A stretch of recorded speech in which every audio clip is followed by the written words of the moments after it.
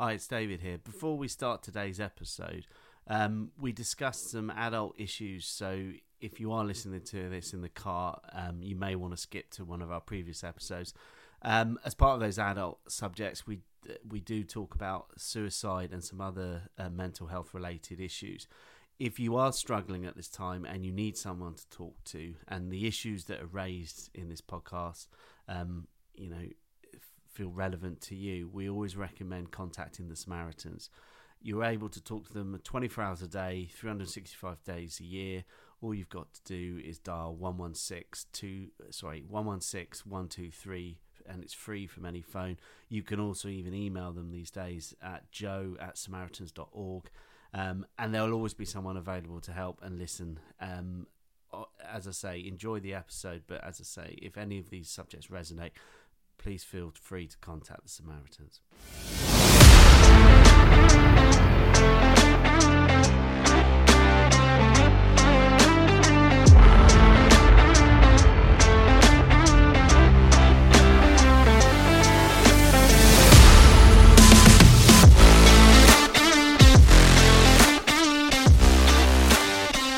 Simon, how's it going?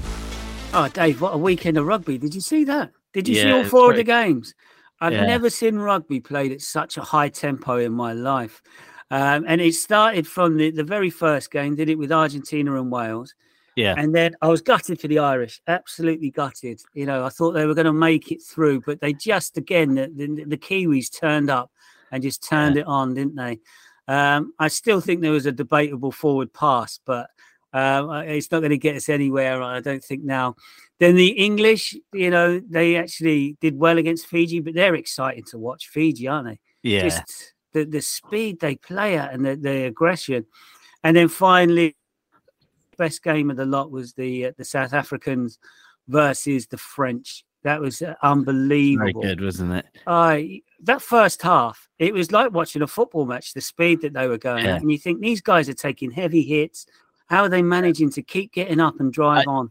Yeah, exactly. I'm a bit worried for this weekend. I'm not. Oh, it could be a cricket score, couldn't it? If the South Africans turn up for both teams, Argentina against the Kiwis, and then ourselves against South Africans, it could be a cricket score. So hopefully it won't be. It won't be as embarrassing as the cricket itself losing to Afghanistan. No. They must be super proud of the Afghanistanis, but. We've lost our way a little bit. And then England last night, Bellingham, every time I watch him, he just seems to get better. And it's astounding that he's 20. Yeah. He just seems to have this supreme confidence. He's going to be the best player in the world, isn't he? If he continues on this trajectory, it's hard to see how he wouldn't be, because he just seems to take everything in his stride. Now, whether he's had any hiccups yet and, has he had any stumbles along the way and how he responds back from that? I think that's a big indicator of what type of professional you go on to come. And I suppose that does lead us on quite nicely to our guest today. So we've got David Wilks on. And I've met David through LinkedIn and just shared posts and love watching the work that he's done. And from his own experience, and David will be able to confirm if I'm accurate here, he was on a player pathway when he was younger, but then experienced an injury. And then how does that come back from that?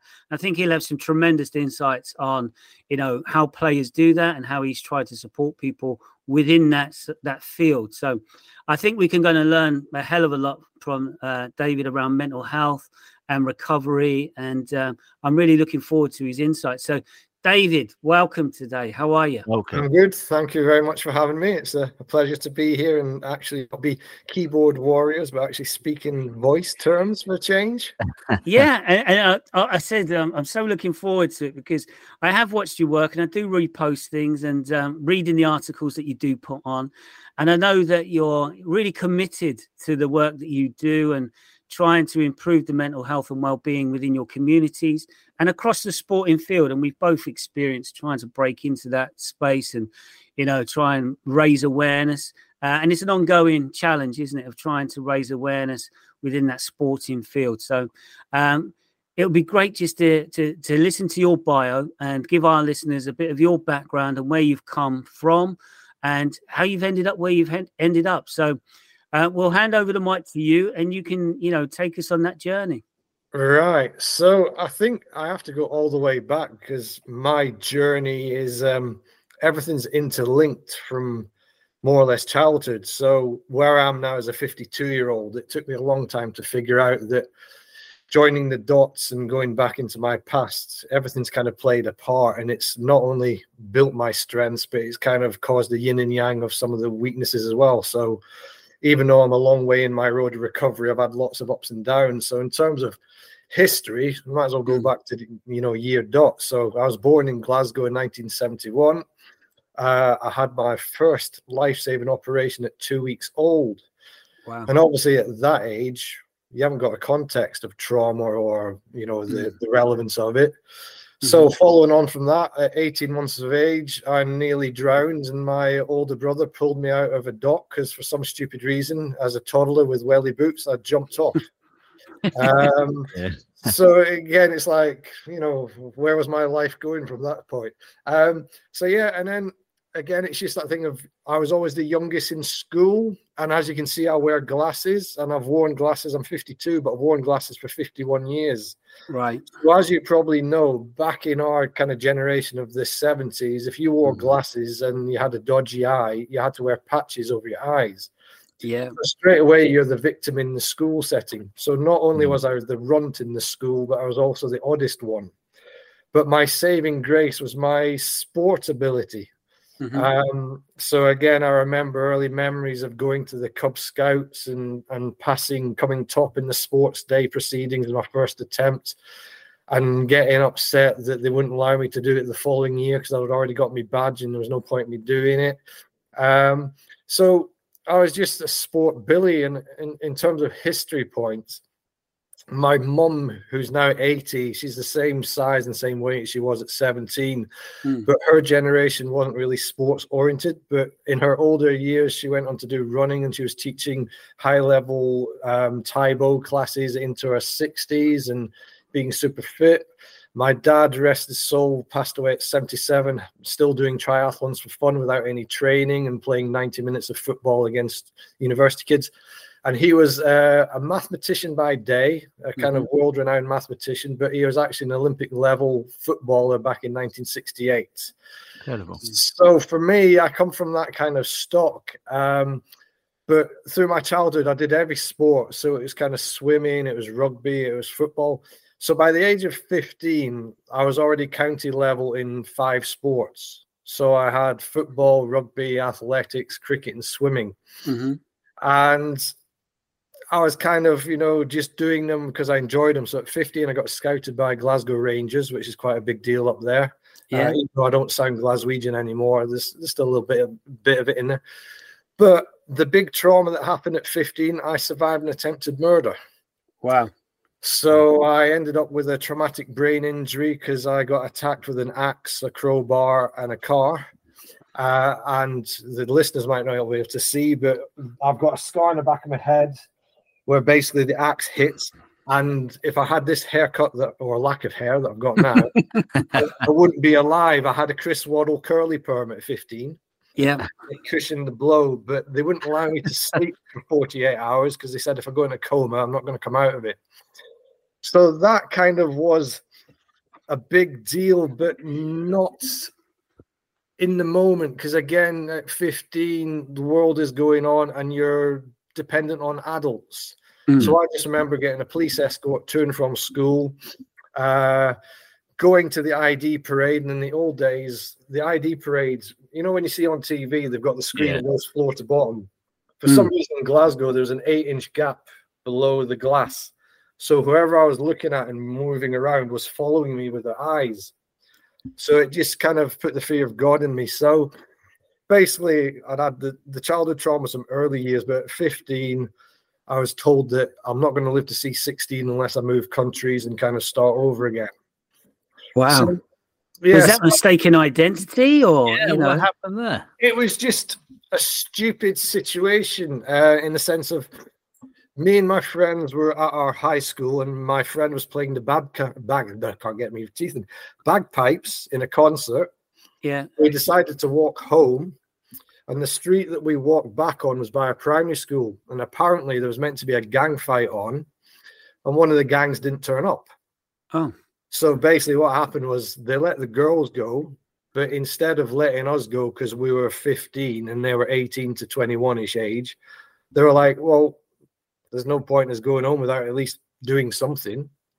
So we just got well and truly mullered. And when I got hit, basically the guy that hit me with the axe, he hit my friend first with the flat of it. So it just sounded like a punch. So I was kind of getting ready to turn around and maybe like try and break some distance because I was a bit of a scrapper when I was a kid. And someone just said, duck, axe. And it just caught me in the head. And as I tried to get away, the next one came out with a crowbar. And then the car came around the corner and tried to run us over. So we kind of legged it to a friend's house that was 200 yards away. The guy that was playing the bagpipes, his dad was a cop. But the first police on the scene blamed us. Like, you know, what did you do? It's like, we're 15, they're 18, 21. You know the gang, whatever. So they found the axe and they basically verified that it was a real attack because I'm sat there with a fractured skull and blood coming out of my head. And it was just that. It was Glasgow growing up was a rough, kind of tough place. And we just happened to be in the wrong street at the wrong time. And, you know, Bob's your uncle, your life changes in a moment. Madness. I mean, I had a similar one when I was 16 in Portsmouth, where I grew up, where a girl who lived on my road was dating this guy. And we were in the car park at the leisure centre. And the guy pulled a knife on us. And he said, you've been telling my girlfriend X, Y, Z. And we said, no, what are you going on about? And he's put it right in my face.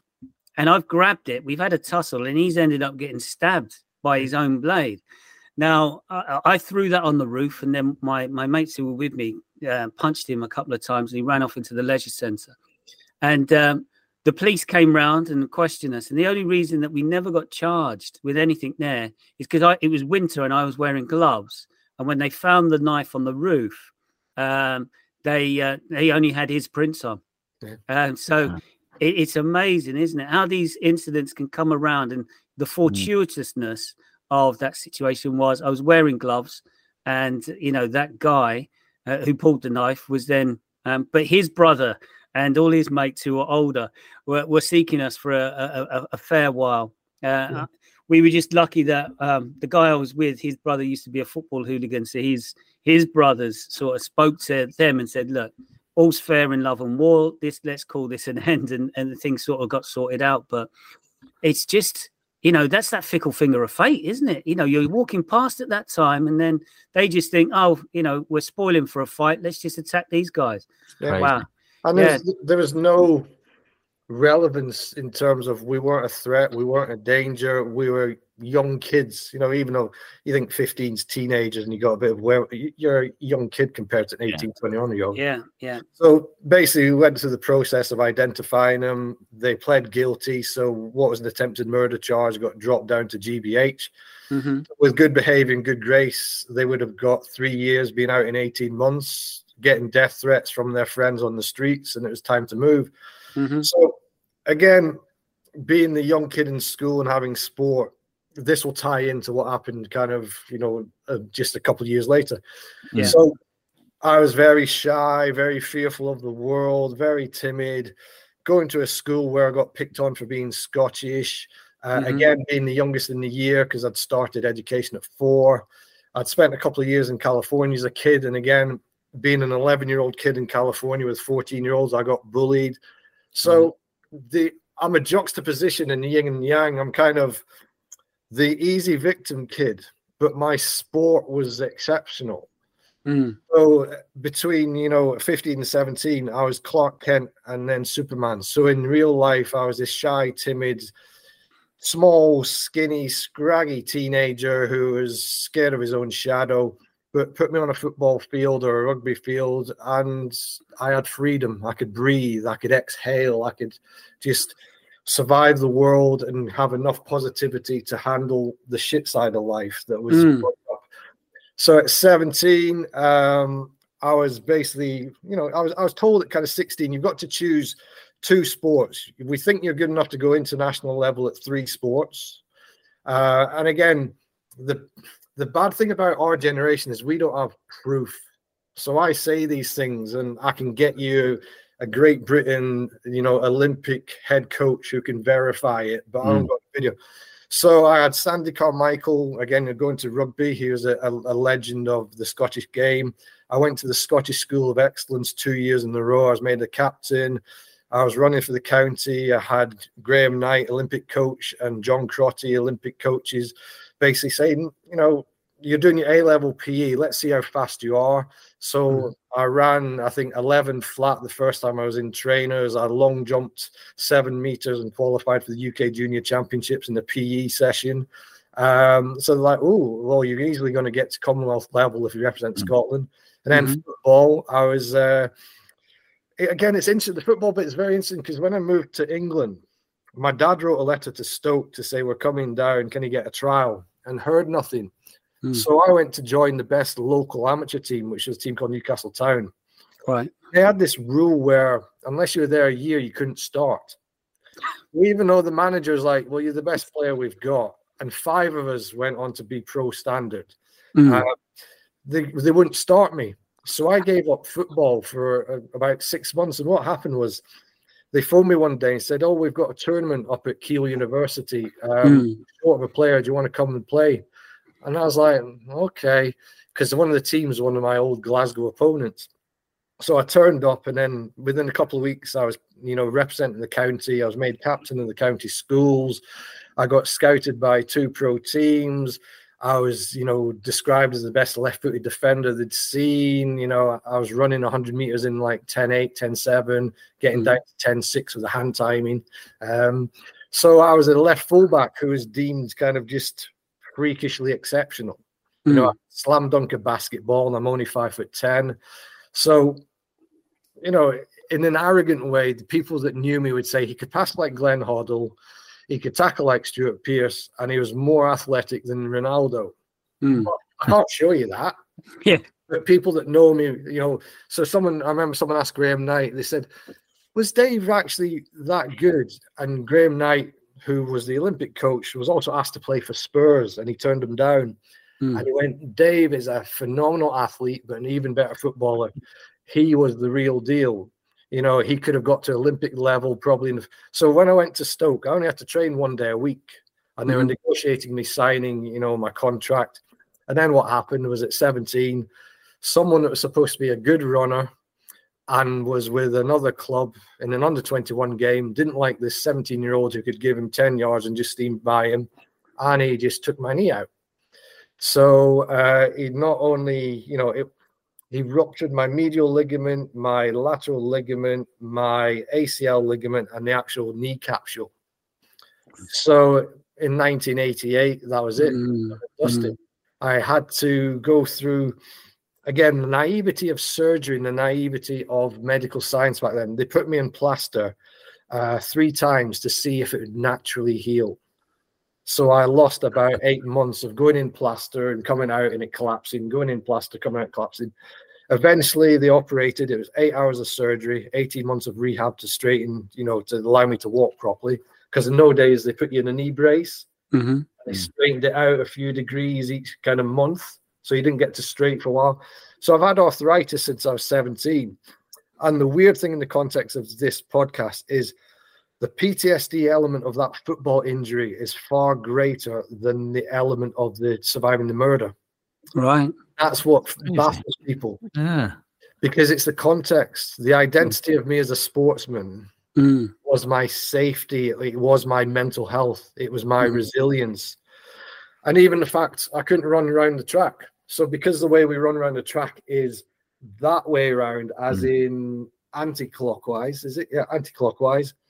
Because it was my left leg that was knackered, running bends was throwing me out. So I had to stop. And the surgeon said, you've just got to stick to straight line activity for the rest of your life. So I've been arthritic for 35 years. And basically that knee injury, because they took out a shock absorption in my leg, as in your IT band, everything since then has compounded it. So I've got a spine fracture, which plays into a hip injury. So the physical element of my mental health is far greater than the trauma element of the axe blow. because it's what gave me security, it's what gave me peace, and it was my Superman moment. And it sounds big-headed, but I know I was going to be one of the best sports people the country had produced. And it wasn't hearsay, and it wasn't kind of naivety. It was backed up by expert opinion. So when I joined Stoke and was about to sign on, I was getting all this praise as being the best defender they'd seen, the best left-footed player. They'd only just sold Lee Dixon and Steve Bold to Arsenal. So I was being compared as being bigger and better and, much, more talented than guys that went on to represent England. So I know from that timeline, it was the truth. But as I sit here as a bald 52-year-old, you have no relevance to, the world of football as we know it. So coming back to the mental health side, that's why I can't get into mental health in football, because I don't have a PFA, license, or, I'm a nobody, even though I've got mental health experience from a work side, and I've been at the elite level in the sports side. The doors ain't opening for me.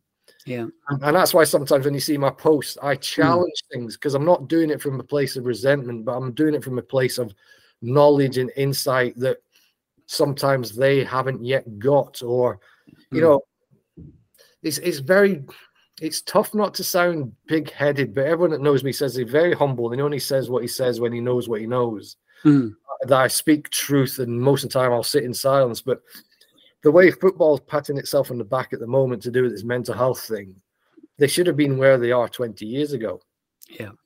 They're so far behind in what they're doing. And, and this thing about identity, like one of my suggestions was you shouldn't have youngsters playing in the strip of a football club from 8, 9, 10, 11, 12, because by the time they're 16, they get released. Half of their identity is in a blue strip or a red strip. Yeah. And that's a huge chunk of a childhood. So again, that ties in with the injury part. So from there, at 17, I was told to go off to uni. I went to do a sports science degree, turned up on crutches. Yeah. Very entertaining.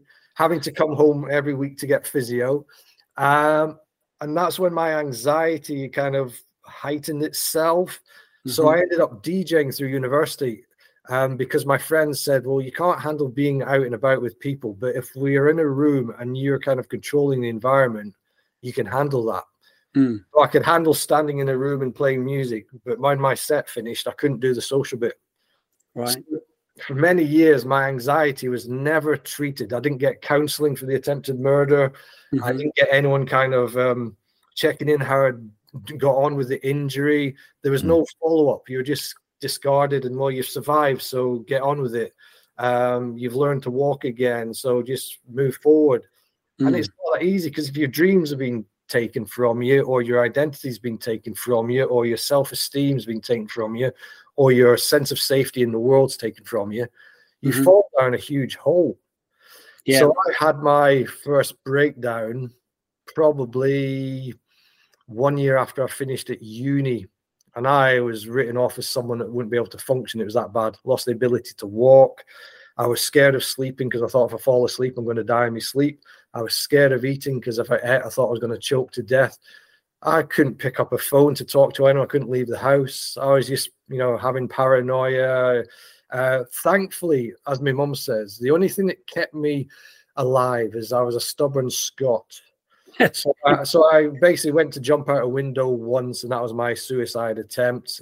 And basically my mum was there, and she kind of just manhandled me and did enough to stop me doing it. But for 30 years, I've lived with suicidal ideation. It's always there.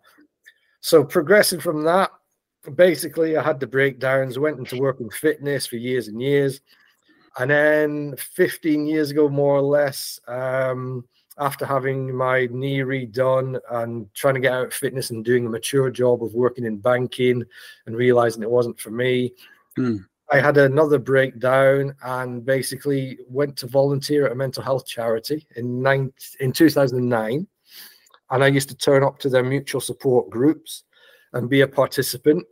And as I got into the groups, one of the members of staff said, "You're kind of quite good at this. There's something about you. Like, do you fancy doing some work for us?" So from being a victim and being someone who was really suffering and struggling, they kind of gave me the nudge that there was some strength in my mental health journey. So they offered me a role, and from there I went on to be the lead trainer for that charity. I went on to be the lead trainer for CAMS, Child and Adolescent Mental Health Services, Tier 1. And I was, basically flying and brought in.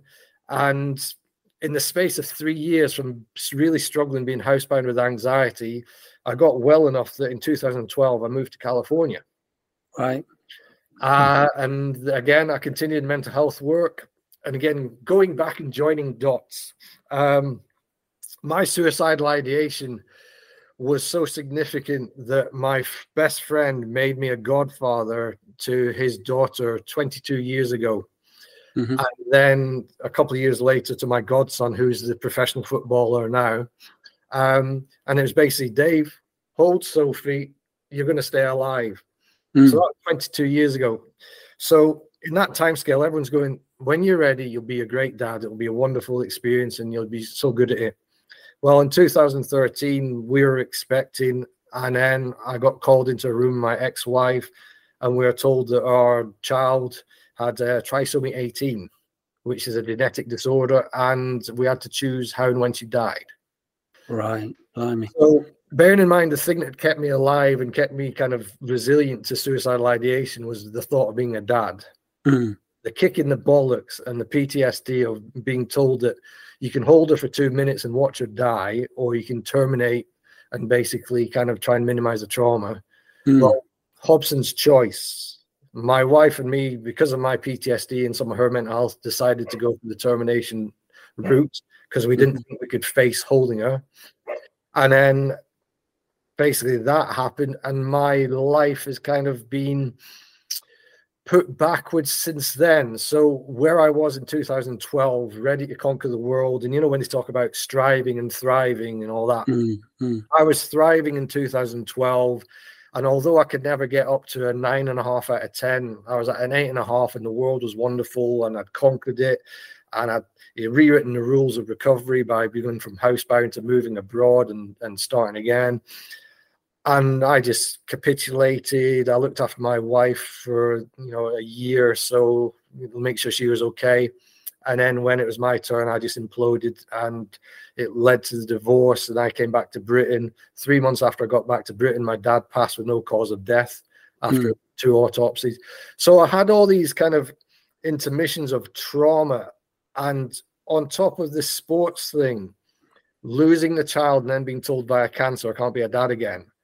That's one whammy too much. So I'm now a survivor who lives with mental health, knowing that I probably can't thrive because that's what I really wanted. So all my dreams have been taken away at one stage or another.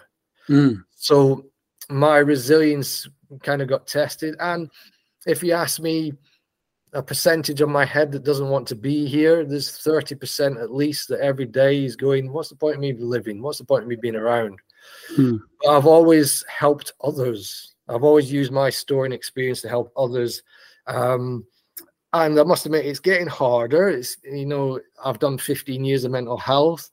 And I think because I have to face up to more challenges myself now, I find it harder when I come across people who have, shall we say, a bit of apathy or a bit of heightened misinterpretation of how bad the mental health is. So, for example, I worked with someone that had really bad anxiety, and they couldn't get to the doctors, and they couldn't leave the house. And if I went to see them, I couldn't get them to do anything.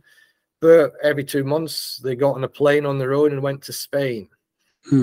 I worked with someone that was suicidal, but he was only ever suicidal when people at the benefits office threatened to take a bit more money off him.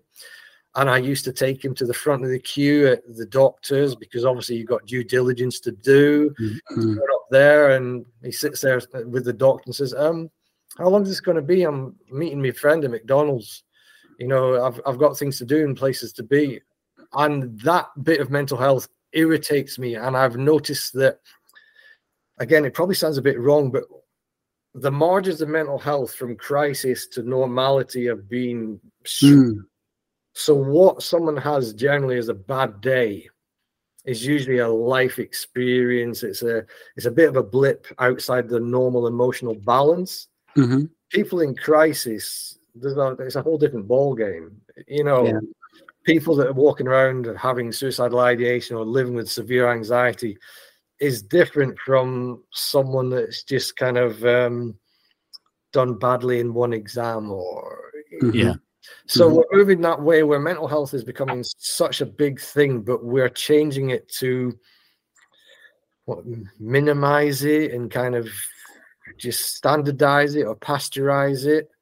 And that's the bit I find challenging, is that we need to be so aware of mental health. But, when footballers talk about having a tough time, if you get a tick box of the good stuff they've got. So they're in the fresh air, tick.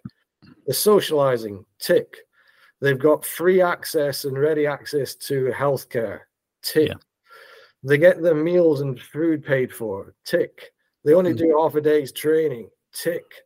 But yet there's this explosion of crisis amongst them. And it's like, in my world, when I was working with the street homeless, I was supporting a woman that had to choose every day how often she got raped. I was supporting the guy that had to perform homosexual sex acts because where he stayed, the gang that ran that part of the town, if he didn't do it, they were going to kill him. So my introduction and awareness of mental health and things in life going shit far exceeds even my shit. So when I hear people that have got it quite good, and again, someone that took 2 years to solve a panic attack, it's like I've taken someone that was housebound, heavily medicated, non-functional, and I've got them in 2 months back to college, living in supported accommodation and reduced medication. So for every good person in mental health, there's someone that's kind of playing the game, and football's opened itself up to a bit of manipulation of people that see it as a cash cow. And it's the same as people that it used to be the bad back syndrome. Mental health is kind of now the bad back of today. So I'm strong-minded in my opinions, and sometimes I should keep them a little more subdued, but you get the flavor that my journey has given me the credibility to challenge and address and suggest things, not from a position of naivety, but from a position of reality, a position of understanding. And the bit that bugs me the most is because I'm lived experience, even though I've taught psychiatrists and psychologists and I've worked as a therapist in California because I had to go through a 6-month interview process to prove I knew my stuff. Here, I earn not what I'm worth because I've lived experience. And basically, if you don't have a certificate that says you're a psychologist or you haven't got a counseling, qualification, you're not seen as being as capable. And to me, that's a load of twaddle. I've come across brilliant psychotherapists, brilliant psychologists, brilliant psychiatrists, brilliant counselors. But for every one of those, I've come across some shit ones who have done more harm than good. And that's why I'm passionate about mental health, because every person is a mental health person. So if you line up 100 people at a bus stop, and you have 10 mental health specialists within that 100 people, you could bring 20 people having issues, and they won't all pick those 20, or 10 psychologists, mental health workers. They might pick the barber. They might pick the pub worker. They might pick the postman.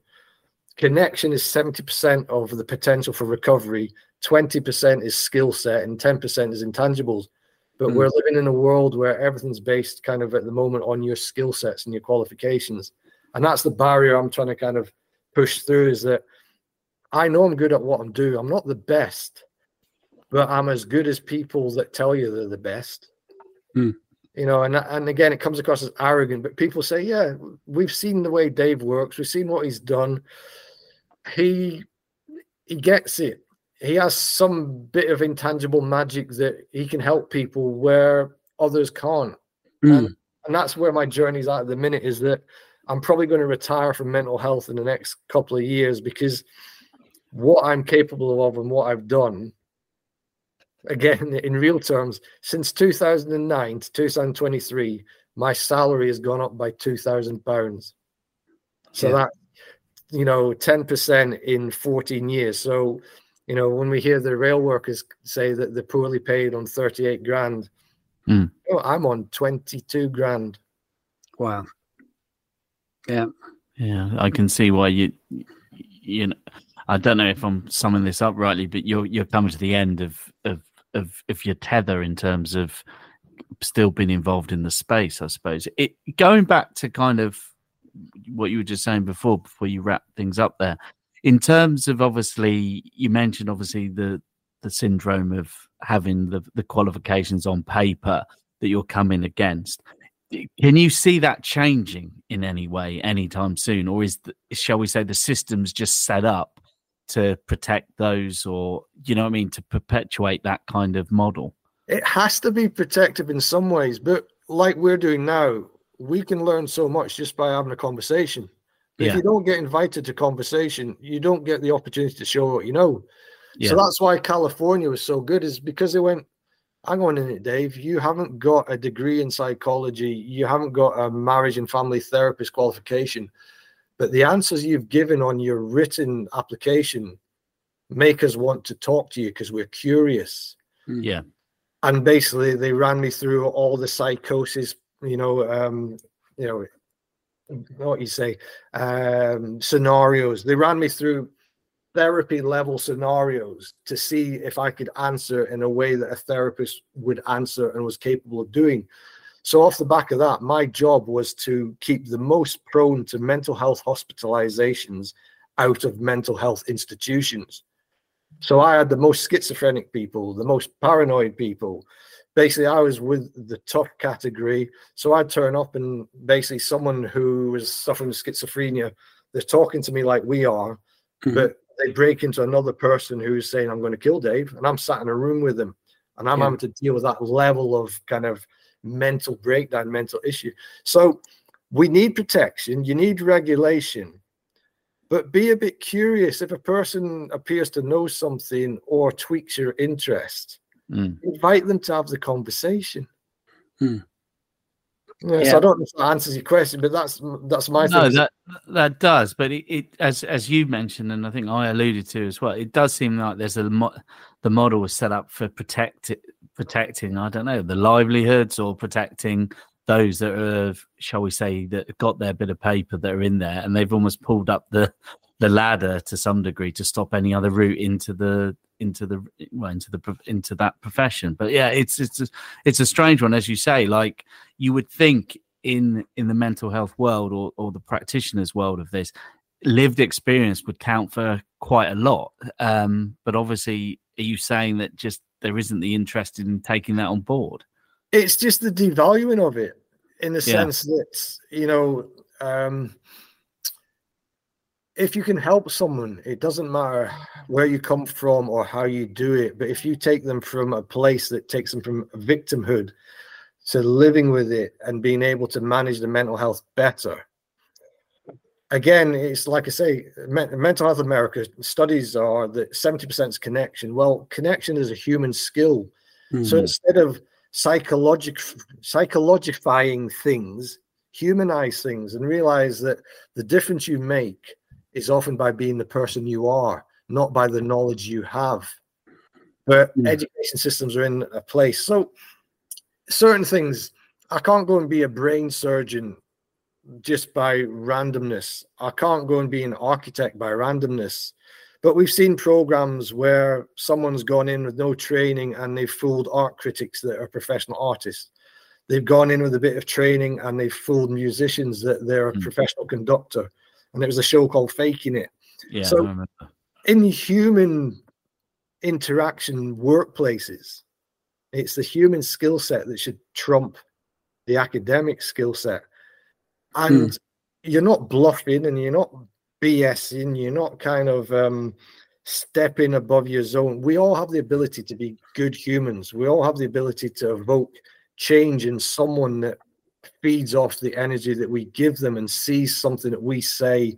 So I'm very analogy oriented. I create pictures and allow people's imagination to visualize something. And that's why they kind of appreciate my style. Is I don't sit down and do A, B's and C's. I have a fluid dynamic. So I've got understanding of CBT, solution focused, motivational interviewing. I've got the background into, you know, deep rooted mental health issues, but I'm not a high level professional in the sense of my mentors have been far better than me. So one of the guys that looked after me and I look up to, who's a friend and actually helped me when I was in crisis first time round, and we've done the journey of patient, professional to basically work colleague to friend. Steve Flatt, he's phenomenal. He's just a different league. He's just, and my American mentor, Dr. Mark Reagans, he's the guy that Hollywood consults for any film that mentions mental health, and he's one of the godfathers of recovery. So I'm not in their stratosphere. But if you ask me about anxiety, depression, PTSD, suicidal ideation, I'm good because I've been there and I've done it. And I'm good because I've stepped outside of it and looked at what can help, or what things, what nuances, what little things that someone who hasn't been there won't understand or won't get.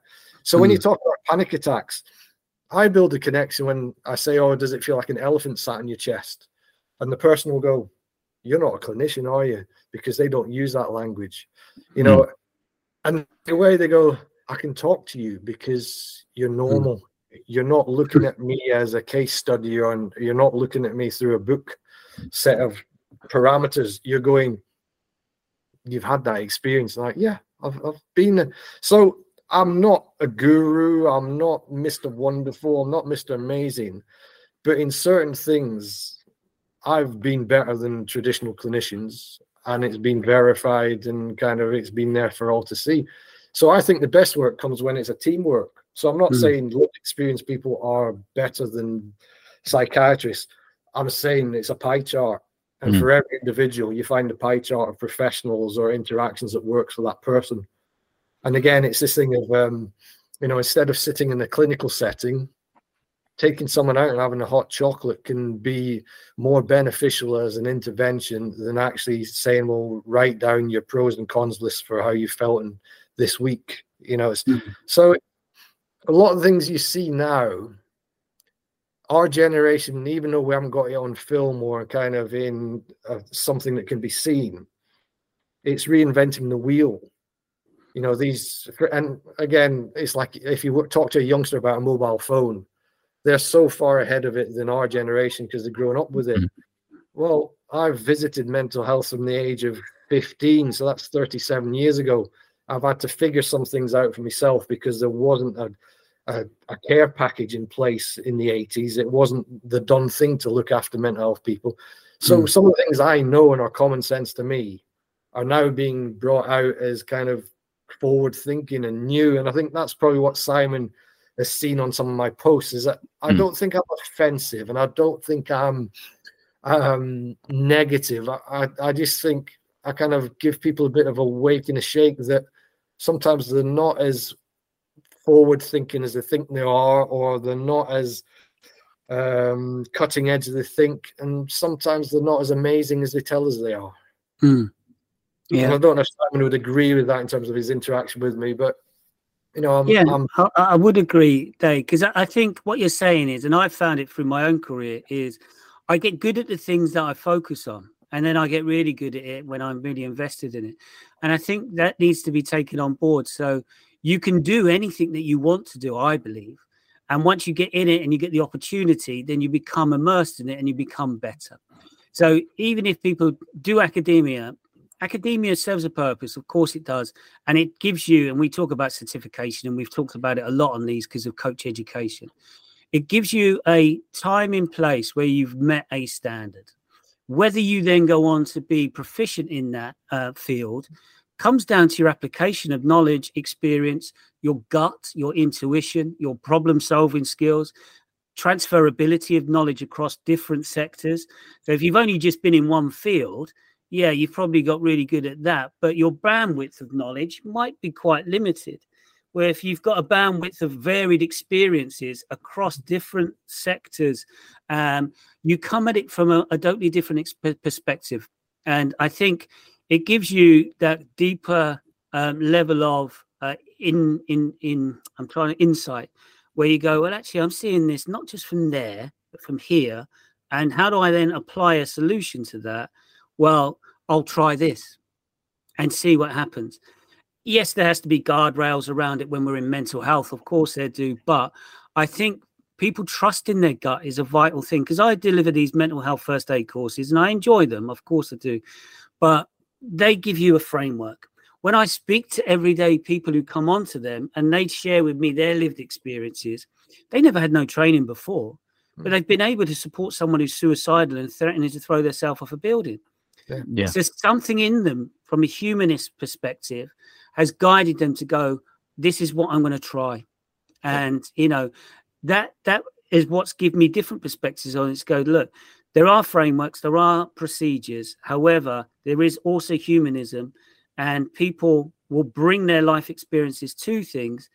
And you know what? A lot of the time, what they do is really, really valuable. And it can't be discounted, because I think some people, when I do training, are fearful for doing the wrong thing because they think, I'm going to make a mistake. And it's going, can you trust yourself? Can you trust your gut? And I tell you what, most of the time you'll get it to a good place. Will you be someone who'll be able to support someone long term? Maybe they're not, but they do enough in that moment to prevent that person going on to harm themselves. And then there might be other avenues that goes down. Because I usually find that people who come to those courses have something about them from a caring perspective that's innate. And they just, are caring people. The biggest challenge with them is managing their own self-care to make sure they don't take on too much, because they want to support people and they need quite clear boundaries, or understanding their self-awareness to go, when am I starting to become too affected by this? How do I protect myself to step away from that? I don't know if that's something that you've experienced within your own journey as well. I was going to say, that's the irony of being in mental health, is you've got to have a good heart to give off good heart's energy. So people that don't, again, I don't know how strong language I can use, but I'll say it. People that don't give a shit and are selfish don't work in mental health. Yeah. Because they have no interest in other people. So the yin and the yang of it is that you're like a bit of a jigsaw. You're giving pieces of yourself when you're helping others. And you're like me, Simon. I think I'd almost describe it like playing snooker. You kind of look at people's situations from different angles and different pockets. So when a snooker player is going to play a shot, the top ones kind of take time and they go from that end to that end to that end to the middle. They look, and that's what I do. So me and you could meet the same person, but the pocket that I'm actually looking at them from and thinking of what shots I'm going to do might be different from yours. And I think that's the thing, that's the creativity of people that have empathy. They are naturally trying to find a solution to that problem. And that's where the energy give out comes from, because you're racking your brains and you're racking your experience and trying to figure out what bit of your story or what bit of your journey relates to that shot to make it as successful as possible. And I think compassion fatigue, again, in America, they have to have special therapists for psychologists because the highest suicide rate is amongst mental health workers. It's a bit like GPs here, they have to have their own therapy because alcoholism was rife, in terms of the stress and strain of doing that kind of job. So I think that's why for me, I love what I do, and I love seeing people get on and change from victims to living. And I see it as passing the baton, that you're not taking someone with you to your destination. You're passing the baton to allow them to follow in your footsteps. The road they take might not be the same one as you. It takes you in different journeys. And I think going back to that bit of, saying, you're talking about maybe finishing off. Yeah, my compassion fatigue, because of what I live with, I'm more vulnerable to it. So in terms of dealing with people, I have a shorter fuse for those that are manipulating the system or aren't in as much need and taking away the time that could be spent on someone who is in crisis. The Cry Wolf Brigade. And, this is one of the things you're not really supposed to say because you're not meant to. But we know it happens. There's people that seek the attention and they will tell you that they're always in crisis. And an example, I know someone that was in crisis telling people that they were going to end their lives, and the fire service went round and they kicked the door in expecting to find someone in a real pickle, and they sat there having a cup of coffee. Mm-hmm. So it's that. So I love the aspect of giving my heart and my soul and helping it fuel someone else who gives it on and gives it back to someone else. It's that kind of continuation. But I think for me, I need to have a dynamo response like a bike. I need to pedal in my work, but I need to realize it's getting re-energized. And that's the difference between me of 2012 and now, is that the energy level that goes into challenging my own self, destruction of life is pointless without being a parent. Life is just, why am I here? What's my meaning? And again, just in terms of the weirdness of life, out of all my friends, I'm the sporty one, but 3 of my best friends have professional football kids. So I have that yin and yang experience of feeling very proud of my godson as a pro footballer, very proud of my best mate from college daughter who's a pro footballer, very proud of my best friend from uni son who's a pro footballer. But whenever I watch football, call it jealousy, call it resentment, call it frustration, there's daggers in my head and in my heart, because even if you ask me now at 52, what do I want to be? I'd still want to be a footballer, because it's the kid element that had the innocence of life. It was the freedom. So my friend, it'd be torturous for you, because in theory, if you'd have had a kid, chances are they would have been as sporty like you. So I've got this wasted DNA, and that's the bit that fuels my head, that goes, why am I here? Because I'm a smart cookie, the son of a mathematician. It took me a while to get my brain working, but I finally figured out I'm relatively intelligent. I have all this physical DNA that is worth going somewhere, but it's never going to go anywhere. And there's a bit of me is being pulled, going, well, why are you wasting your time just plodding along? And the helping other people kind of distracts me from that. Yeah. It's going somewhere in my journey and my frustration and my kind of pain and mental kind of struggle allows me to put it in and invest in others. I love seeing that response, but the balance of being undervalued and underappreciated and deemed not qualified and not capable, it's getting to me as I'm getting older, because I think naturally at 35 you have more energy resilience than you do at 50. Just start shrinking physically. I think your kind of ability to deal with BS or things that irk you shrinks.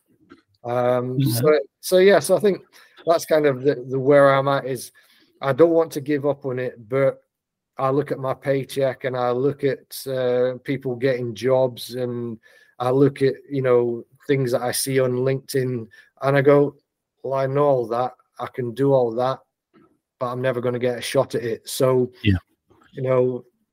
why give up so much good stuff? And that's the selfishness of probably years of mental health, is that you shouldn't be selfish, but you do get a bit pissed off when you're good at something, but you're never getting valued at what you're worth. But you mentioned, obviously, maybe 2 years you want to move away from what you're doing at the moment. Have you thought about what you want to do if you move away from the mental health area that you're in? It sounds really simple. It's just to find more positive energy. To be in an environment where I'm not hearing people tell me they want to kill themselves daily. I'm not hearing people tell me how shit life is 4 days a week. Basically, I want to be around energy that kind of makes me feel bouncy. It makes me go, the sunshine, like this light, it's over there rather than the darkness out the window over there. And that's where I'm at. Is it might be going to work as a teaching assistant with 8 and 9-year-olds who are just enjoying the novelty of life. It's that thing of when you see a kid come to a swimming lesson, they walk into the gym with a parent, and the parent's walking and trudging in, and the kids skip. I need a bit of that in me to manage the trudgy adult. That's what so I might be working with animals. It's just to get away from the drone of because I can do that to myself very easily. Yeah. And I'm tired of hearing it myself, but I know there's a reason for it. So why do I want to absorb everyone else's drone of negativity? So yeah, so mental health is a huge thing, and part of it is the wisdom and insight to know what's best for you. And as someone said, I've served my jury duty, and if it's not going to be kind of passed on or not listened to further down the line, and I start to kind of devalue myself, then maybe you step away. And it's a bit like the boxer. Why do you hang around to be punch drunk or be kind of battered and bruised more than you need to? Yeah, exactly. So when you went through your injury as that young lad, where did you tap into the resilience to? Because I think this starts to form some of the narrative of, I've had setbacks throughout life. You know, there is some crossover here. I've had lots of things myself, and I'm seeing this, but I can't put a finger on where did that resilience come from to just keep turning up and keep waking up and keep wanting to do things. So I don't know if you'll be able to pinpoint it or not, but, you know, how did you dig deep at those dark times to go, I can still pull myself up? Because, you know, myself, I used to drink heavily when I was younger, and probably got myself into blackout situations, but I never turned into an alcoholic. I never turned into an addict. So I've never really reflected deeply on it. So why didn't I, you know, what was it that was pushing me forward? So is there things that you can pinpoint, or is there, you were just one step in front of the other and you just kept going for some reason? I think it's a weird one because, again, I was a control freak. My anxiety made me a control freak. I had to see what was coming behind me. I had to see what was coming in front of me. So if I went to a cinema, I had to sit on the back row so I could basically observe everything. And I think that kind of control freak element, it did me no favors, but it did me favors at the same time because it didn't let me spiral into alcohol. So the sport bit, I was always kind of had to be responsible and sensible, and I was never drawn to alcohol or smoking. So that never became a possible outlet because it didn't resonate in my brain as I'm feeling like I need an escape. I internalized, and my escape meant more to the anxiety, where I became scared of the world. And I think, again, as my mum says, there's a bit of stubborn Scot. So when I knackered my knee and basically they said, right, you know, your career's over, the easy answer that I got from adults around me is, you've got 4 A levels, go off to university. And everything was kind of the emotional breakdowns and the impact of it was all put on hold because there was incidents of goodness within. So I made great friends at university, but my friend says, we only ever saw you at the library twice. You never kind of left the house unless we were DJing and you felt safe with us. So I had control of everything I did. But what I learned is the more you control your world, the smaller it gets. So my resilience was probably accidentally confounded by the sheer fear of being scared of the world and everything around it, that I kind of did things and then bottled them up. And that's why my breakdowns were big and bold, because I suppressed things. I kind of somehow managed to, a bit like a tornado on the road.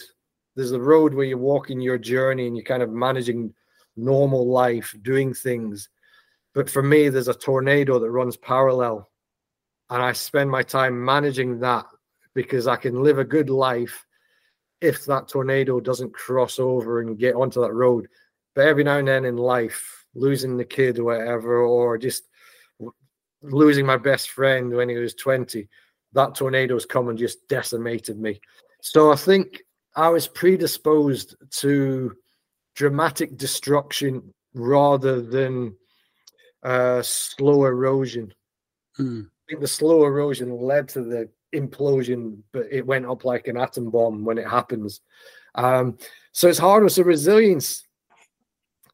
I think I invested my energy into physical work still. So even if I couldn't do sport, I discovered the gym. And this might sound a bit strange because I'm only 5'10" and 11.5 stone.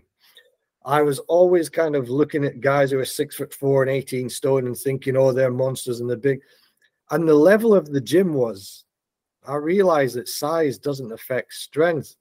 So off the back of that, I started training, and I didn't know that I was getting quite strong. But again, I qualified for the British powerlifting standard without knowing it, because I wasn't going there to achieve weights. I just trained with a power lifter, and at the end of the day, I lifted 3 times my own body weight off the floor. And someone 10 years ago went, do you realize that's national standard? Well, I was just doing what I could do physically because I couldn't play football, rugby, basketball. And the gym gave me self-esteem. It gave me confidence. It allowed me to kind of not feel like Clark Kent, because I suddenly realized, hang on a minute, I'm kind of physically capable of dealing with my fear, because I was asked to be a bouncer. I was made the head of physical training for the police. I was asked to be a bodyguard. So at 5'10", you're not normally put in that category. So yin and yang, the fear part of me was compensated by the fact I was just physically very competent. So I've had to learn resilience by probably one step in front of the other mostly, but just I wasn't able to kind of invest in my own pain enough to allow it for me to go to drink drugs or, you know, that kind of vice. There's something that kept me upright. And as my mum says, there's a stubbornness in you. And that does me disservice because, again, coming back to qualifications, why don't you study and get a qualification? Well, why do I want to spend 3 years like spending 20 odd grand on a degree to learn 5% and already know the 95% I'm learning? I love learning new things and having my eyes opened and my ears opened.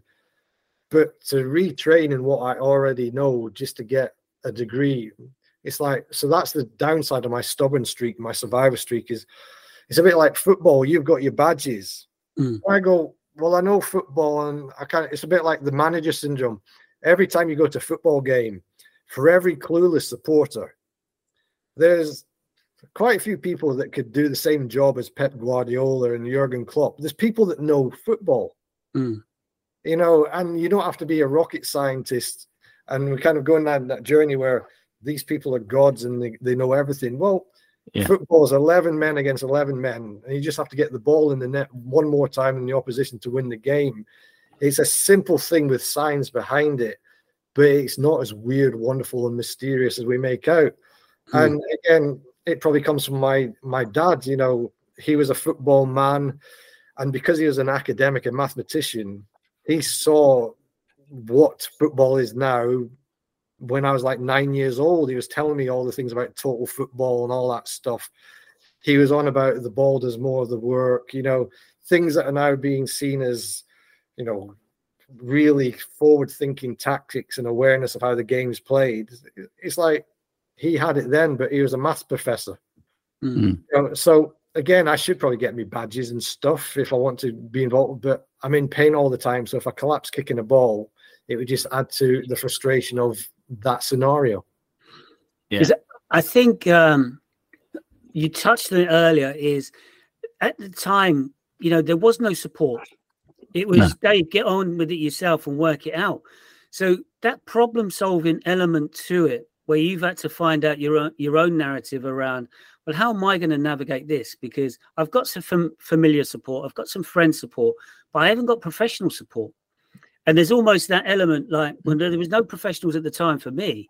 So, you know, that academia bit, is it really necessary? And I think it's only through litigation and other things. Obviously, there's bits part where people say it needs to happen, because you've obviously had to work out, how do I navigate this to make sure that I keep myself alive, I also thrive, and then go on to become the person I've got? Because I think a lot of us went through that when we were from that era of, well, I've just got to try and work this out. I've got to try and see where I go with this, because if it consumes me, I think they're the people who fall by the wayside, unfortunately. You know, it's no secret I've known 10 people who've died by suicide, and my own father and things like that. I think sometimes those people fall by the wayside. So have they got that problem-solving capacity, that ownership, that responsibility to go, I'm going to work my way through this. So is there sort of a need, do you think, for this society that you're touching on now? Because I get a lot of corporate people say, look, we're unsure. We want to do the right thing for people in the workplace for around their mental health and well-being, but we do think people are gaming the system. And we want to do it from an accuracy point of view to go, what's our responsibilities? Who's gaming the system? Who's not gaming the system? How do we put education and training on for them? And it's a constant space that they're trying to navigate. Is there some thoughts there that you've got? Well, how do I equip organizations, corporations, even individuals to really push through this and go, you're not as unwell as you think you are? But is it their capacity to cope, David, which is holding them back, do you think? Well, I always use this thing. It's the bee sting analogy. If I get stung by a bee, I could end up in anaphylactic shock. I'm not that person, but just for the sake. So I could get stung by a bee and basically be at death's door. You could get stung by a bee and come out in a little bobble, a little rash. And Dave could get stung by a bee and not even notice it. We're so different in our brain chemistry and our neurological kind of capacities that's why medication, one size doesn't fit all. So I think sometimes it's just who you are, how you are. Is there a bit of your brain that, whether you know it or not, is wired to be cope focused? Is there a bit of your brain that's wired to be catastrophizing? And I think curiosity has been the best teacher for me, along with evidence. So in terms of the working world, how do we find people playing the system? Because like a bad back, you can't see mental health. It's not as if I can give you a litmus test and go, right, lick that paper, and if it turns red, then I know you're bullshitting. So you've got to take people at the word. And I think it's that thing of mental health is not a separate subset of living. There's mental health, which is challenging and leads people to suicide, and that's one category. And then there's mental health where your colleague's got the promotion and you go off and you have a bad day and you think that's mental health. Well, it is mental health, but it's not mental health. It's kind of life health. And it's like, I have silly things like, when you talk about men and women, that women get time off for painful periods and they basically get paid leave.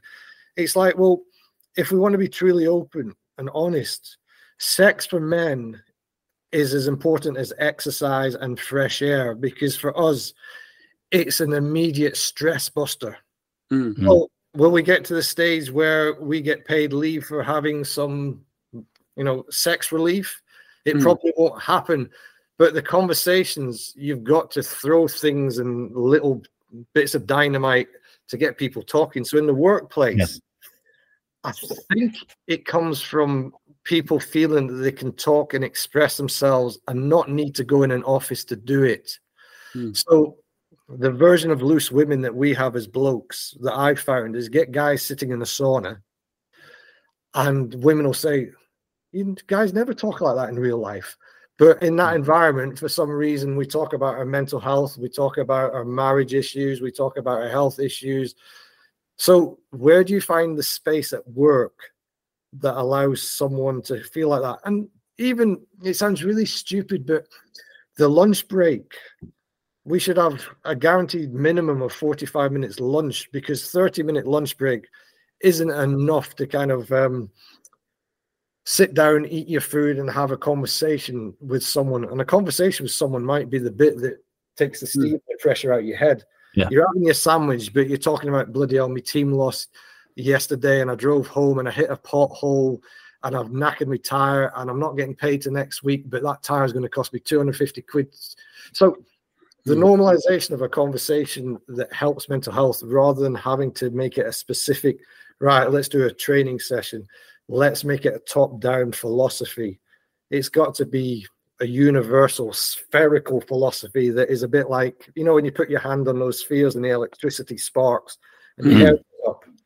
That's how it's got to be incorporated in the working world, is that everyone's got to feel that they can touch something, talk to someone, do that equivalent where they feel animated and alive to have that conversation rather than go away and go, my boss doesn't understand me and there's no policy. So again, I have little things about, if we work in mental health and we deal with someone that's suicidal, we should automatically have the next day off. We shouldn't be expected to come in because the emotional toil of accumulation. Yeah. If you're working on a crisis line, phone line, you should basically work 6 months and then have a couple of months off. So in the workplace, what's the level of stress? Are you dealing with building site stress where it's health and safety? And, you know, we know now there's a lot of suicides in that. Why is it? So who's exploring what is causing that?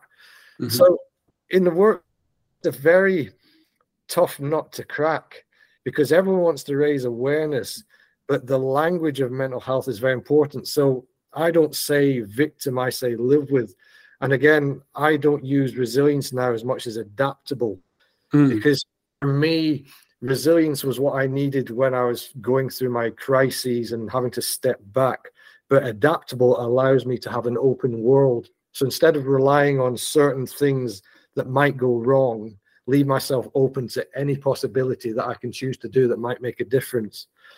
And, you know, I think even simple things like in a workplace, have plants and have colors and things. So I notice at my workplace, the color code of dress and uniform is black and gray. Well, if I spend all day working with colleagues who are wearing black and gray, I'm going to start picking up on that cue to feel miserable, because we know through evolution, if you pay attention to the flowers, you put yourself at danger. So we're wired to be a threat. So we're wired to be attentive to bad news more than we are good news. So have a color at work day, or basically have a pets at work day, something that takes the normality out of a regular working environment and introduces something fun. Bring someone in that does magic tricks. If you've met all your targets, and in America we had to have a day every kind of month because of the nature of the work we did. Because some days I'd turn up to work and I had to have armed police officers protecting me because I'm going to section someone. And in America, as soon as you step on someone's yard, you're trespassing and they have the right to shoot you. So I'd have Zach and Zane going, Dave, if we say banana, you've got to duck to your right because we're opening fire. So that's stressful in itself. Yeah. So we had to go canoeing, or we'd go to a museum. We just switch off completely. But the British mentality, I don't think we're happy with the impact that mental health will have on the workplace and on man hours, and because we do have people that play the system. So how do you get the genuine from the disingenuous? I don't know the answer to that one. Yeah, that's a tough one. I suppose just picking up again, that's incredible. But I'd never really thought about it like that in terms of in America. Like you say, if you're trespassing, it's a bit different to say here in the UK.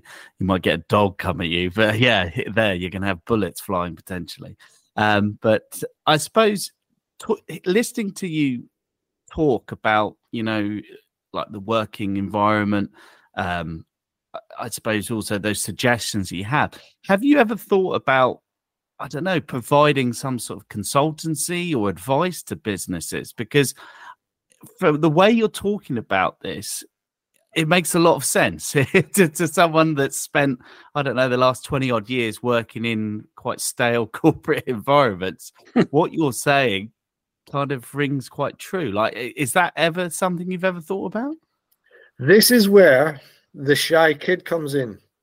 I can do things with this in a partnership, but my insecurity and my self-esteem will bite me in the arse. So sometimes I know the good idea, but I get scared of fulfilling it. So for me, I know that those things make sense and you can see them working, but I'd find it kind of like intimidating to put on that mindset. I'm more of a compassionate person than a business kind of a directive person. Yeah. So I'm like the person who can come up with the ideas and likes delivering in the entertainment space of talking to people who need the help rather than talking to the person that can authorize the help being created. Yeah. So again, when I talk to about trying to get music into football academies in terms of it's a very underused wellness tool that you can create emotional intelligence via music, and it's a self-therapy. I spoke to a guy who Simon might know, Mike Clark, and said, do you fancy doing it? And he's like, yeah, I like that. And I would need that kind of tandemness to allow me to go forward with the idea. So consultancy, you might put a penny in my head and go, well, hang on a minute. If Dave thinks that's a good idea, but I would find it challenging to have the balls to do that and knock on a door and go, I've got this great idea. I think you should do this and do that. And someone else will come up with it and they'll roll with it and it'll work.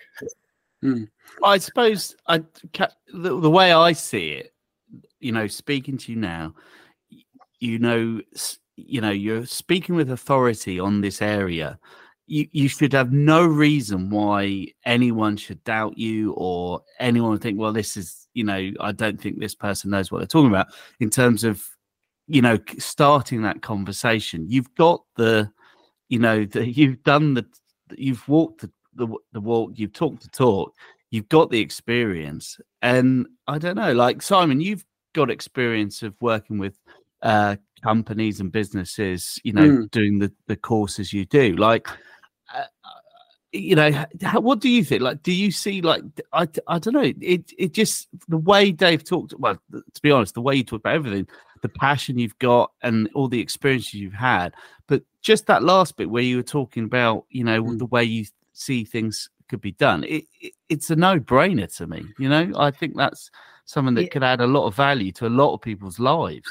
I can empathize with Dave's position here because you need, it comes across to me, Dave, is you're not that go-getter of, I'm going to drive a business. So when I see a lot of people in this mental health space, they're good at marketing and they're very good at getting in front of the right people who make the decisions about things being paid. Are they most effective at being the solution to that organization? That's what I come across. So you see a lot of these people on LinkedIn and other places who are great at promoting the work that they do, and they're getting the work that they do, but then what they deliver is not of the quality, where I think you're on the other side of the coin. You could deliver high quality and it would be bespoke and needs led for that organization. You just don't know how to then market it to the right people for them to go, this is the solution we've been looking for. And I think that is the biggest challenge in it's getting heard in this current, market, because there is so much noise out there, especially in the mental health and well-being space at the moment. How do I stand out from the rest? How do I get those connections? And I think that is the ongoing challenge for people similar to yourself who have that wealth of knowledge to then go, right, how do I reach out? And as you've said, you've tried to connect through sport and the other avenues where your strength is. And I find it myself, I'm not a marketeer. So when people offer me work, it's usually once they've seen me work, similar to what you said, they go, Simon would deliver good quality for you, get him in. But it's trying to get in front of those corporate clients, because this is why I've recently done a mediation course, and Dave will know about it because I crashed at his house for a few days while I was doing it. You meet people on those courses who have those other skills, and is connecting with them and getting in front of those corporations, because these mediators, which blew my mind, some of them are getting £500 to £1,200 a day. So £500 to £1,200 a day to go in there and support people to resolve conflict. And it could be basics of miscommunication. I haven't been heard. I haven't been validated. I'm not being supported. And once you get them to sit there and work through it, the next minute, the relationship might not be the best in the world, but they can work professionally together. They can move forward and make things happen. And you think these people are getting that sort of money. Wow, that is good money for doing that type of role. And it's not, really challenging conflict that you're dealing with. It's not like I've got to do anything beyond around trauma. It is just trying to equip people with the skill set to go, can you actively listen, understand what someone is saying to you, and then provide or guide through them, facilitate this conversation to resolve the conflict. So you don't even have to come up with solutions, but it's creating that space for those conversations to take place. And I think, you've definitely got the skill set to work in that area. And, I don't know if you've ever thought about mediation as a tool in a corporate setting, because obviously that's where they pay the money. If you're doing it in a family, you need more skills. You need to be a lawyer, that type of background, or commercial, you need to have those. But for work-based mediation, you just need to go on one of these courses, which I did, and then get on the ground and get the hours and log that sort of thing. But I think you've definitely got the skill set. And I don't know, where are your thoughts taking you with next steps once you step away from this? You said you want to be in a positive energy sort of place. Yeah. And I think this is one of those spaces where you can create that positive energy, but it's still, there is that still bit of negativity from the people that are coming into the room. But if you provide that solution with them, that co-creation, that's for me what's really intrigued me about it, is going, that's what I want to be part of. So I don't know. The weird bit, just going back to the kind of consultancy bit, I think anyone who has mental health has an insecurity and wants to be so genuine that they inflict self-doubt on themselves. So for me, everything that I said to you just about ideas is to me common sense. But there's a bit of me goes, so how do you monetize common sense? But your response has gone, well, it's not common sense to the masses. Yeah. But in my head, I'm going, it's just so bloody logical to do it. There's no, so I'd feel guilty going and saying, well, I'm going to tell you what's common sense, because you always feel it's got to be earth shattering, or it's got to be important, or it's got to be significant. And Dave's reaction was, well, actually, I've heard something there that's kind of caught my attention. Yeah, I'd be standing in front of a businessman like Dave going, I can't really be asking for money for this because it seems obvious to kind of do those things. Whereas a bullshitter person who hasn't had mental health. What are you saying about me, Dave? You know what I mean? It's kind of like I'm joking. Yeah, but someone that doesn't kind of is more business savvy will sell whatever they have to do in any means necessary. Whereas I'd go away and feel guilty, which would cause a mental health fibrillation in me somewhere. So as far as I thought that I'd be kind of getting into the wellness space within sport, just being the soft care person. So at the minute I'm doing peer support work, and my thoughts was I'd be dealing with people who are like me, that have challenges, but they're swans rather than warthogs. And what I mean by that is that you can't tell on the outside that I have challenges, even though they're there daily and I have to manage them. But if I'm a warthog, I'm disheveled, I'm wearing dark clothes, my hair's all over the place, I'm looking at the floor, I'm low slung. You can see victims and you can see people who are embracing recovery. So I think my space, if I ever stayed in mental health, and again, if opportunities came up, the well-being space within young people's sports of just being someone that can listen and talk and go for a walk and talk, and not go into the deep stuff, but just go, you know what, you're not actually doing as bad as you think, or you know what, you're having a shit day, let's talk about it. I can make you feel better. I can make this feel like less significant. I can take you from a 5 out of 10 to a 7 in half an hour. I can take you from a 7 to an 8.5 in one session. That's the bit I like, is seeing that penny drop, the light bulb, and someone feeling a little bit vulnerable. So I always ask people, are you a 5 looking up or a 5 looking down? And that means if you're optimistic or pessimistic, because my balance point is at 5. And sometimes I'm looking down, I'm going, right, I need to get back. I want to be with people no worse than a 5, because it allows me to be the best version of me, which allows me to be the best version for them. So that's the thing about wellness, like welfare and well-being. I was asked to do welfare for an athletics club in Leamington, but that was unpaid, that was volunteering. Well, again, I think I've illustrated that I've got enough knowledge, insight, that I'm worth some money. I'm not greedy, but I feel I'm worth more than I'm getting. So where do I find that space? And this will sound really bad, But I'm now aware that I'm getting to the age, and this might come controversial, but I think you'll get it, that I'm getting too male, too white, and too middle-aged for certain positions. Mm-hmm. There's like a template of being 35. There's kind of, again, this idea that compassion always comes from females. Yeah. That I work in an office where the ratio is probably like 8-2. So a lot of the welfare jobs you see are going to women. And it's like, well, women are great, but men and women are different, you know, not just physically, but emotionally. So it's not degenerate, whatever, I can't say it. It's not denigrating. That's it. Scottish words, can't get it. So women can be brilliant in positions, but sometimes they won't get what a young lad's thinking. They won't get where a young lad's at. You know, how would you have a talk about, you know, intimate things with a mature woman if that's part of the thing that's causing you issues or whatever?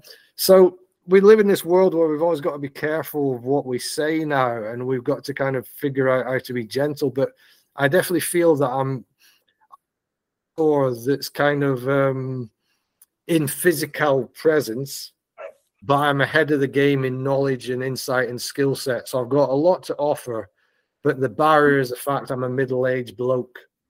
And the fact is that, you know, I can't prove that I was good at sports. So sporting session, footballers especially, they're not going to let me in because I don't have a magic ticket. I don't have the free pass of being a legitimate ex-pro. I've just got the words of people that knew me that say I was better than Andy Robertson. I was basically, you know, something special.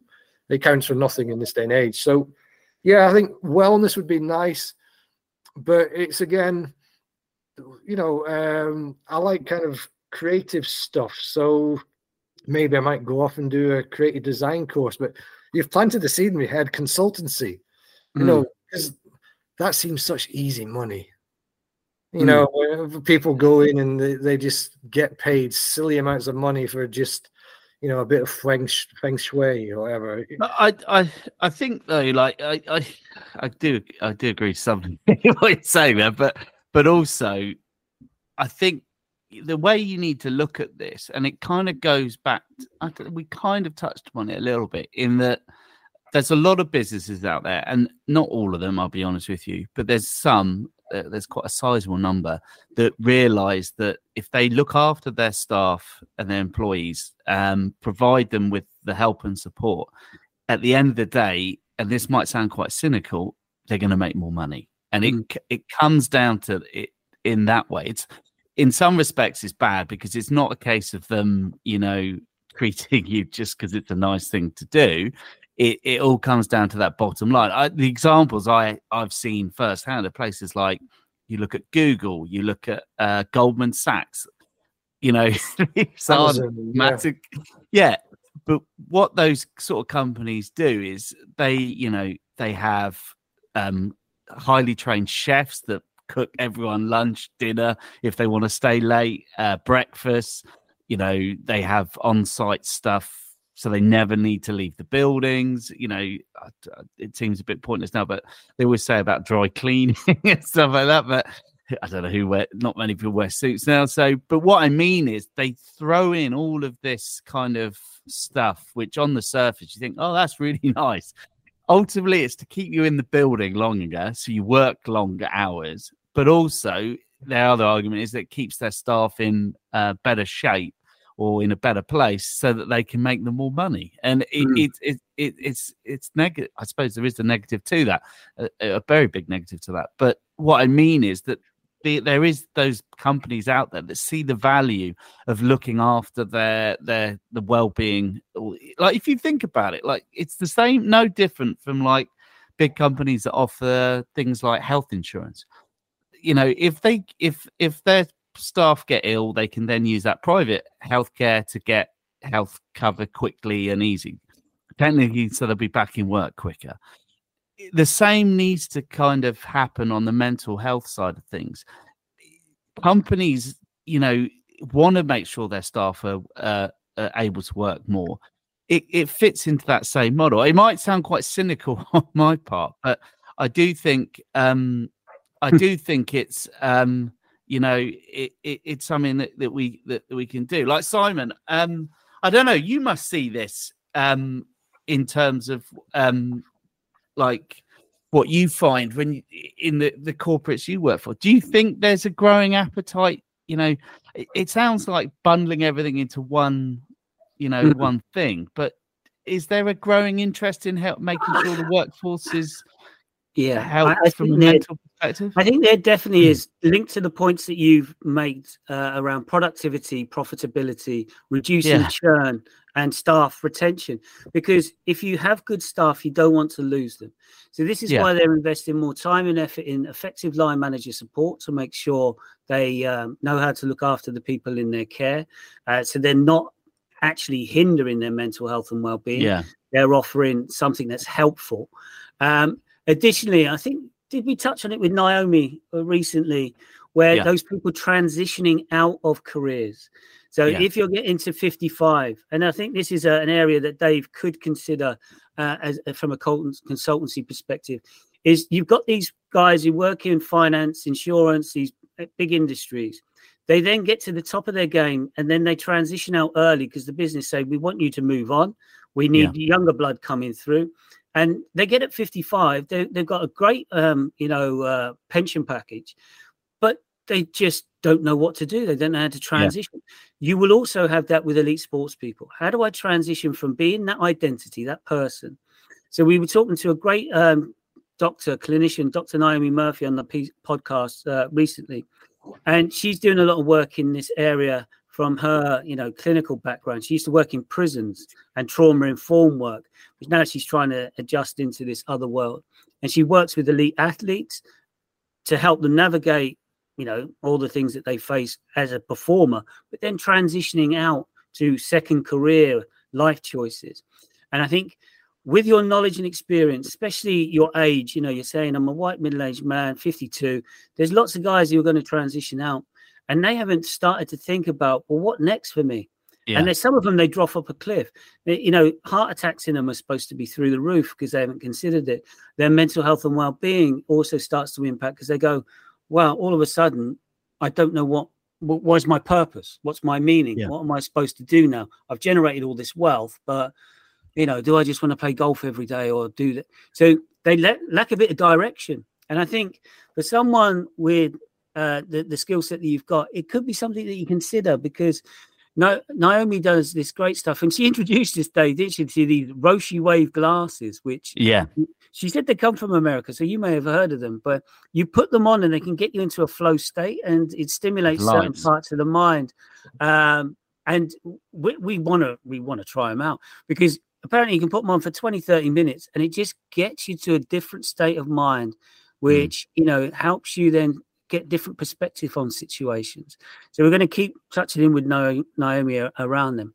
But just as a thought there then, when you're thinking about future steps and what might look like on the horizon for you in a year to 2 years' time, I'd also throw player care in there within professional football organisations, but they still pay rubbish unless you're a top club. But thoughts-wise around how do I just adapt my skill set? Because I think to get out of the humdrum negative side, it's more, how can I be almost like a life coach in a way, and trying to help people see new directions to their life. Is that anything you've ever considered or would consider in the future? Yeah, that's definitely something I thought of, like the life coaching thing, in terms of just again, it's utilizing your experience in shaping others' formulation of how their world looks to them. So that's definitely been something that's in my mind. And again, I think it's taken me to do this current job to realize that I've got a finite level of crisis intervention.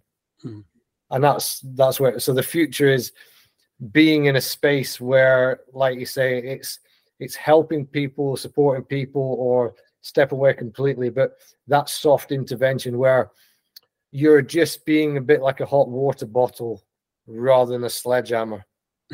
You're there to soothe and be soporific, and you're there to enlighten, and you're there to make people look at that pool table from different angles rather than straight ahead, and change the way they want to see the shots going.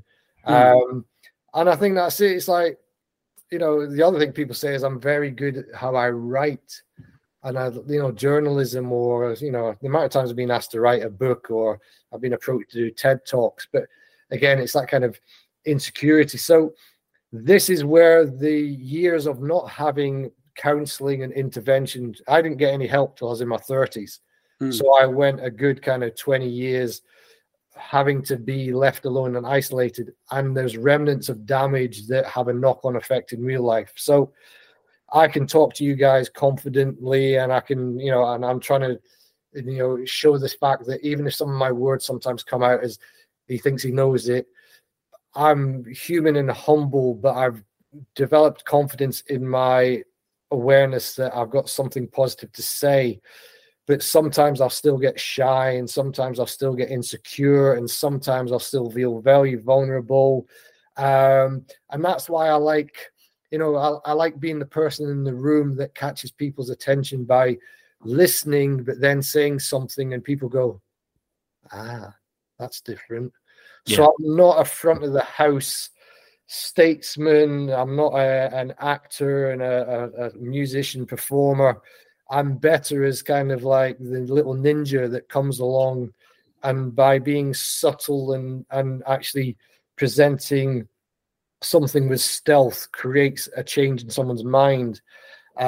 So if I talk to people like you who are impressive, I'm more intimidated and more on my guard than if I talk to someone like me who's vulnerable, because I automatically feel that I can be comfortable and less defensive.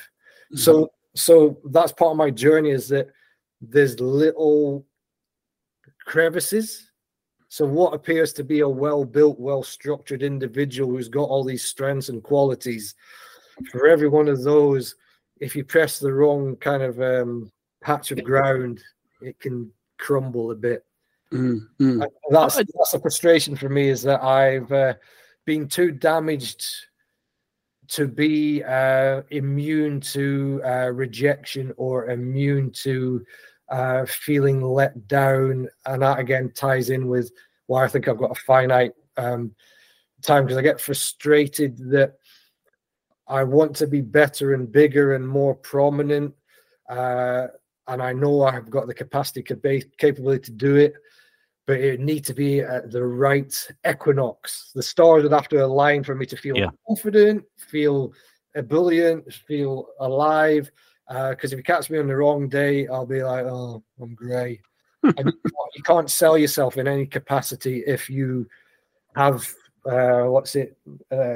self-defamation in a way. I don't know if that I suppose one thing that is worth saying, like we've had other guests that have appeared on the podcast, and after they've appeared, people have contacted them either to kind of find out more of what they discussed, but also to just suggest kind of opportunities or things like that. I suppose, are you open to, we don't know everyone. Well, we know a few people that listen, but you know what I mean? There's, this sounds cheesy, but when you throw kind of something out into the universe, as they say, something comes back.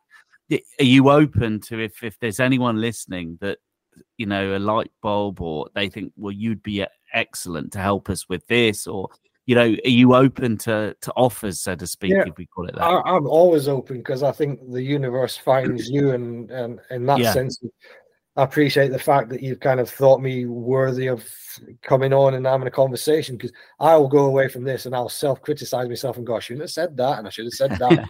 So I'll be doing an analysis for about another 2 days of what I've said. So if people think I've said anything interesting, I am more than open to the idea, because I just find people fascinating, and I love the idea that we have the capacity to learn and connect, and these forums make that possible. And it's just what I was going to say was, the podcast format is made for you.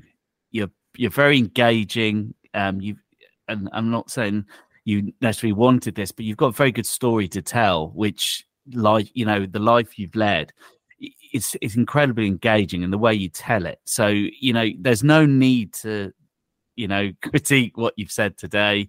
It's been very, very good. But what I think, even if you didn't do anything more than this, but if you appeared on more podcasts, I think the value you would give to the people listening is immense. And just the way you speak, and you obviously kept talking about, you know, how you don't want to come across as arrogant or anything like that. You far from it.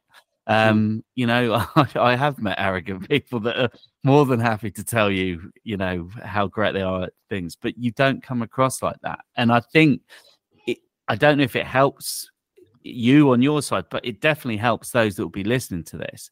And I think just speaking to this format, I think, has a lot to offer, and I think that you have a lot to offer it. So even if you do anything, nothing more than just speak to people, I think it would be quite beneficial for just the people that listen. But I would hope it would have some big benefits for you as well, because I think you I don't know, you Simon, you tell me if I'm wrong here, but you come across so well, and it's just really engaging to hear someone like yourself be so brutally honest about subjects, or a subject that most people are too scared to even ask a question around. So, you know, it's incredible.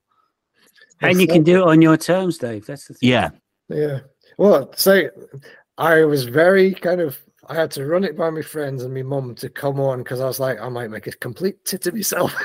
You haven't. So I'm really thankful of your kind words and compliments, because again, it took me to probably I was 40 years of age to accept any compliment, because I just never felt I was worthy of anything. And there's a bit that goes, oh, okay. So if you think I'm, you know, that's a little niche, I've enjoyed doing this, and it's kind of I do think I've got a story to tell, and if I can make a difference, I would love to be in that position where, you know, it's a bit like dropping a stone in a pond. Yeah. If I can be the stone that creates a ripple and helps people, then that makes all the struggles and the challenges and the tough times worth it. And again, you know, if you think people want to hear my dulcet tones, you know, I won't break into song, but you know, I'm happy to talk on most subjects, and I've learned that in terms of, you know, some things I've said today, I've gone, oh, my mum would slap me wrist and say, you know, you've been a bit harsh. But I think challenge, even if it comes across harsh or a bit blunt, if you make someone stop and think, you've done a good thing, because if you let the status quo just stay as it is, we never get progress. And there's what's it they say, necessity is the mother of invention. So criticism in my world isn't a bad thing. And if people kind of counteract my views and things, I like listening to that, because I only better myself by being challenged by others and being told, Dave, have you thought about this differently? So I love this concept of talking in a round table and hearing different people's opinions and different people's ideas and life stories, because I think that's the universality of is it tithing? That's the thing of giving out and it kind of being projected round. I'm quite okay. I've done all right. I suppose, just to get this in now before I forget, because I always forget. I know there will be people listening that want to follow you or hear more from you. What's the best way for them to keep in touch with you? You mentioned obviously LinkedIn, but are you on any other social media platforms, or what's the best way to connect with you? I suppose I would say that's probably the best way, because I think Simon will probably recognize this. I come and go in patterns. So part of the reason I post on LinkedIn is my thoughts are often better out than in, and even if they might be controversial or they might come across in a certain way, it's to give my head clearance space. So I have light bulb moments and I keyboard it. I've got to get it out. So in terms of the mental health space, LinkedIn is a good kind of space to be for me and contact me. I think it's the identity section of my world that I want to share in this space. Because again, in my kind of Dave world, we're all different, and there's some bits where you go, okay, you know, my gym side is one side, my kind of just things that interest me, like I post lots of quotes and stuff and things. But in terms of this space of mental health and talking to people and being visible and accessible, they'll get a flavor of me by what I post and what I share, and they'll see that I'm transparent and I'm kind of honest. And I think it's almost like I have to be like Hong Kong Fooey. I've got a filing cabinet and I jump in. Yeah. And depending on which drawer opens, you get a different kind of move. So I have my mental health moves. I have my physical health move. So so a long-winded answer to a short question is LinkedIn will give people a true sense of this part of me that is relevant to this aspect of life. Well, what we'll do is we'll add a link to your profile on the show notes that go out on all the platforms, so people can actually connect with you. So we need to stop making these references to 80s, late 70s. So we had a guest the other week, and he was talking, another guy was talking about MFI. It's like we're losing anyone under the age of about maybe like 35, I think. Yeah, we're closing in on our own just our own like kind of a mirror of who we are. Yeah. Excellent. So Dave, we always ask anyone who comes as a guest, did they have a quote or statement or philosophy that they live by? And that's why Dr. Naomi, she kindly gave us a poem. But is there anything that you live your life by that you think other people will resonate with, or you'd be happy to share? Yeah, my one is always head for safety rather than try to run away from danger. Right. Yeah. So it's that philosophy of, when you see the films, the person that's being chased by the baddie that looks backwards, falls over the tree and gets caught. Yeah. That's the nature of mental health, is that it'll bite you on the bum. So even if you're scared and you're kind of not quite sure where you're going, as long as you're looking forward, you give you a chance yourself to get there because you can see what's coming. So so always head for safety rather than try and run away from danger. Excellent. Yeah, thank you very much for that. Yeah. So, David, is there anything else that you would like to share before we depart today, or have you, because it can be quite emotional talking about this stuff for quite a long time. And just making sure, you're in a good place around. It'll be, people find it weird. I can be very comfortable talking about surviving attempted murder and losing a child and kind of, but it's real life. It's happened. If I go back to that vulnerability, I'm discrediting the work that I've put in, and it doesn't change that it hurts like shit. It's very painful, and there's a bit of me that is so damaged by those situations. But again, it's showing that victims of life can present as wonders of life. The ability to hold your head high and the ability to normalize a shitty situation makes you a remarkable person. And I think it's that we all have journeys, we all have stories, and I probably sit in the middle ground as people that have got a lot worse stories in terms of experience than I have, but everything's personal to our sense of self, our sense of being. And for me, I'll probably have a couple of sleepless nights, like reflecting on it, because it'll have triggered a part of my brain. Mm-hmm. But I'm not upset by it, because I think sometimes speaking your truth and getting it out there allows your cognition to work in a better way than holding it in and trying to protect yourself from the emotion. Mm-hmm. So I'm not really a big crier. I should do more of crying. But in terms of emotional regulation, I'm familiar with telling my story. And yes, there's a bit of me that's pissed off with the fact that I'm a 52-year-old who's in pain and has mental health challenges. But I'm incredibly proud that I've outlived expectations, because I was told I wouldn't get to 25. Mm-hmm. So I've got 27 years of brilliance in terms of seeing like mobile phones and not having to write, girlfriend's numbers on the back of your hand and losing it because you sweat in the nightclub and it rubbed off. Or I've seen the space shuttle go up, or I've seen Scotland qualify for 2 Euro championships in a row. Hey! Well, we won't talk rugby because we're crap at that. I don't know. Yeah, they were pretty good. Yeah. They destroyed us in the Six Nations, I think. Yeah. So, David, it's been an absolute pleasure. And we always look at the time and go, blimey, it's really almost 2 hours gone past. It's felt like it's been 5 minutes. and you were talking about some challenging topics, but it was still, engaging, like Dave said, and really insightful for us. And I'm sure the people who've listened as well will embrace, that openness, that vulnerability, that willingness to go, you know what, we all face difficult things in life. And I really like that sentiment at the end. If we share it, changes our cognition, gets us to just start to learn off each other. And that's why me and Dave do this. It is to get that variety of different perspectives from different people and just go, you know what? We've not thought of it in that way. And it's lovely to get a different insight on the world and how people perceive things. So just want to thank you very much for giving up your time, coming on and sharing your story with us. And it's been amazing for us just to be able to sit and listen to the way that you perceive world and the way that you like to share things with others, which has been fabulous for us to listen to. Well, thank you so much. It's really kind of nice to have been invited and say it's just keep doing the good work, and it's nice that we connected via LinkedIn, and it's created this opportunity, and you can put a voice and a face that's animated instead of a still picture at the top of a screen. Massively.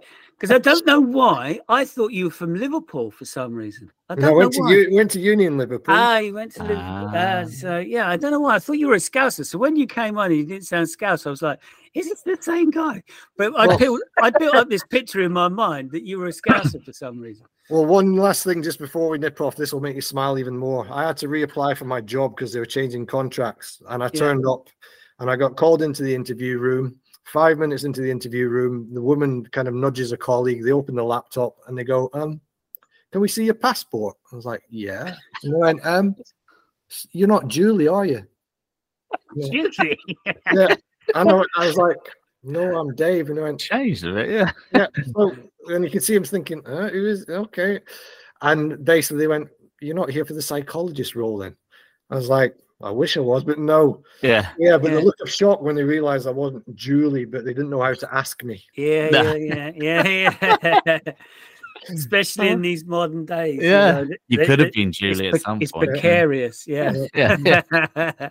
Well, Dave, thank you very much. Hope you enjoy the rest of your evening. And, have a great one. I'm off to the osteopath now, so have a great time and continue doing the brilliant work. And I'll try and follow some more of your podcasts because it's a fascinating world for me. Yeah, brilliant. Well, thank you very much and all the best. See you soon. Thanks for that. Catch you later. Bye for now. Ta-da.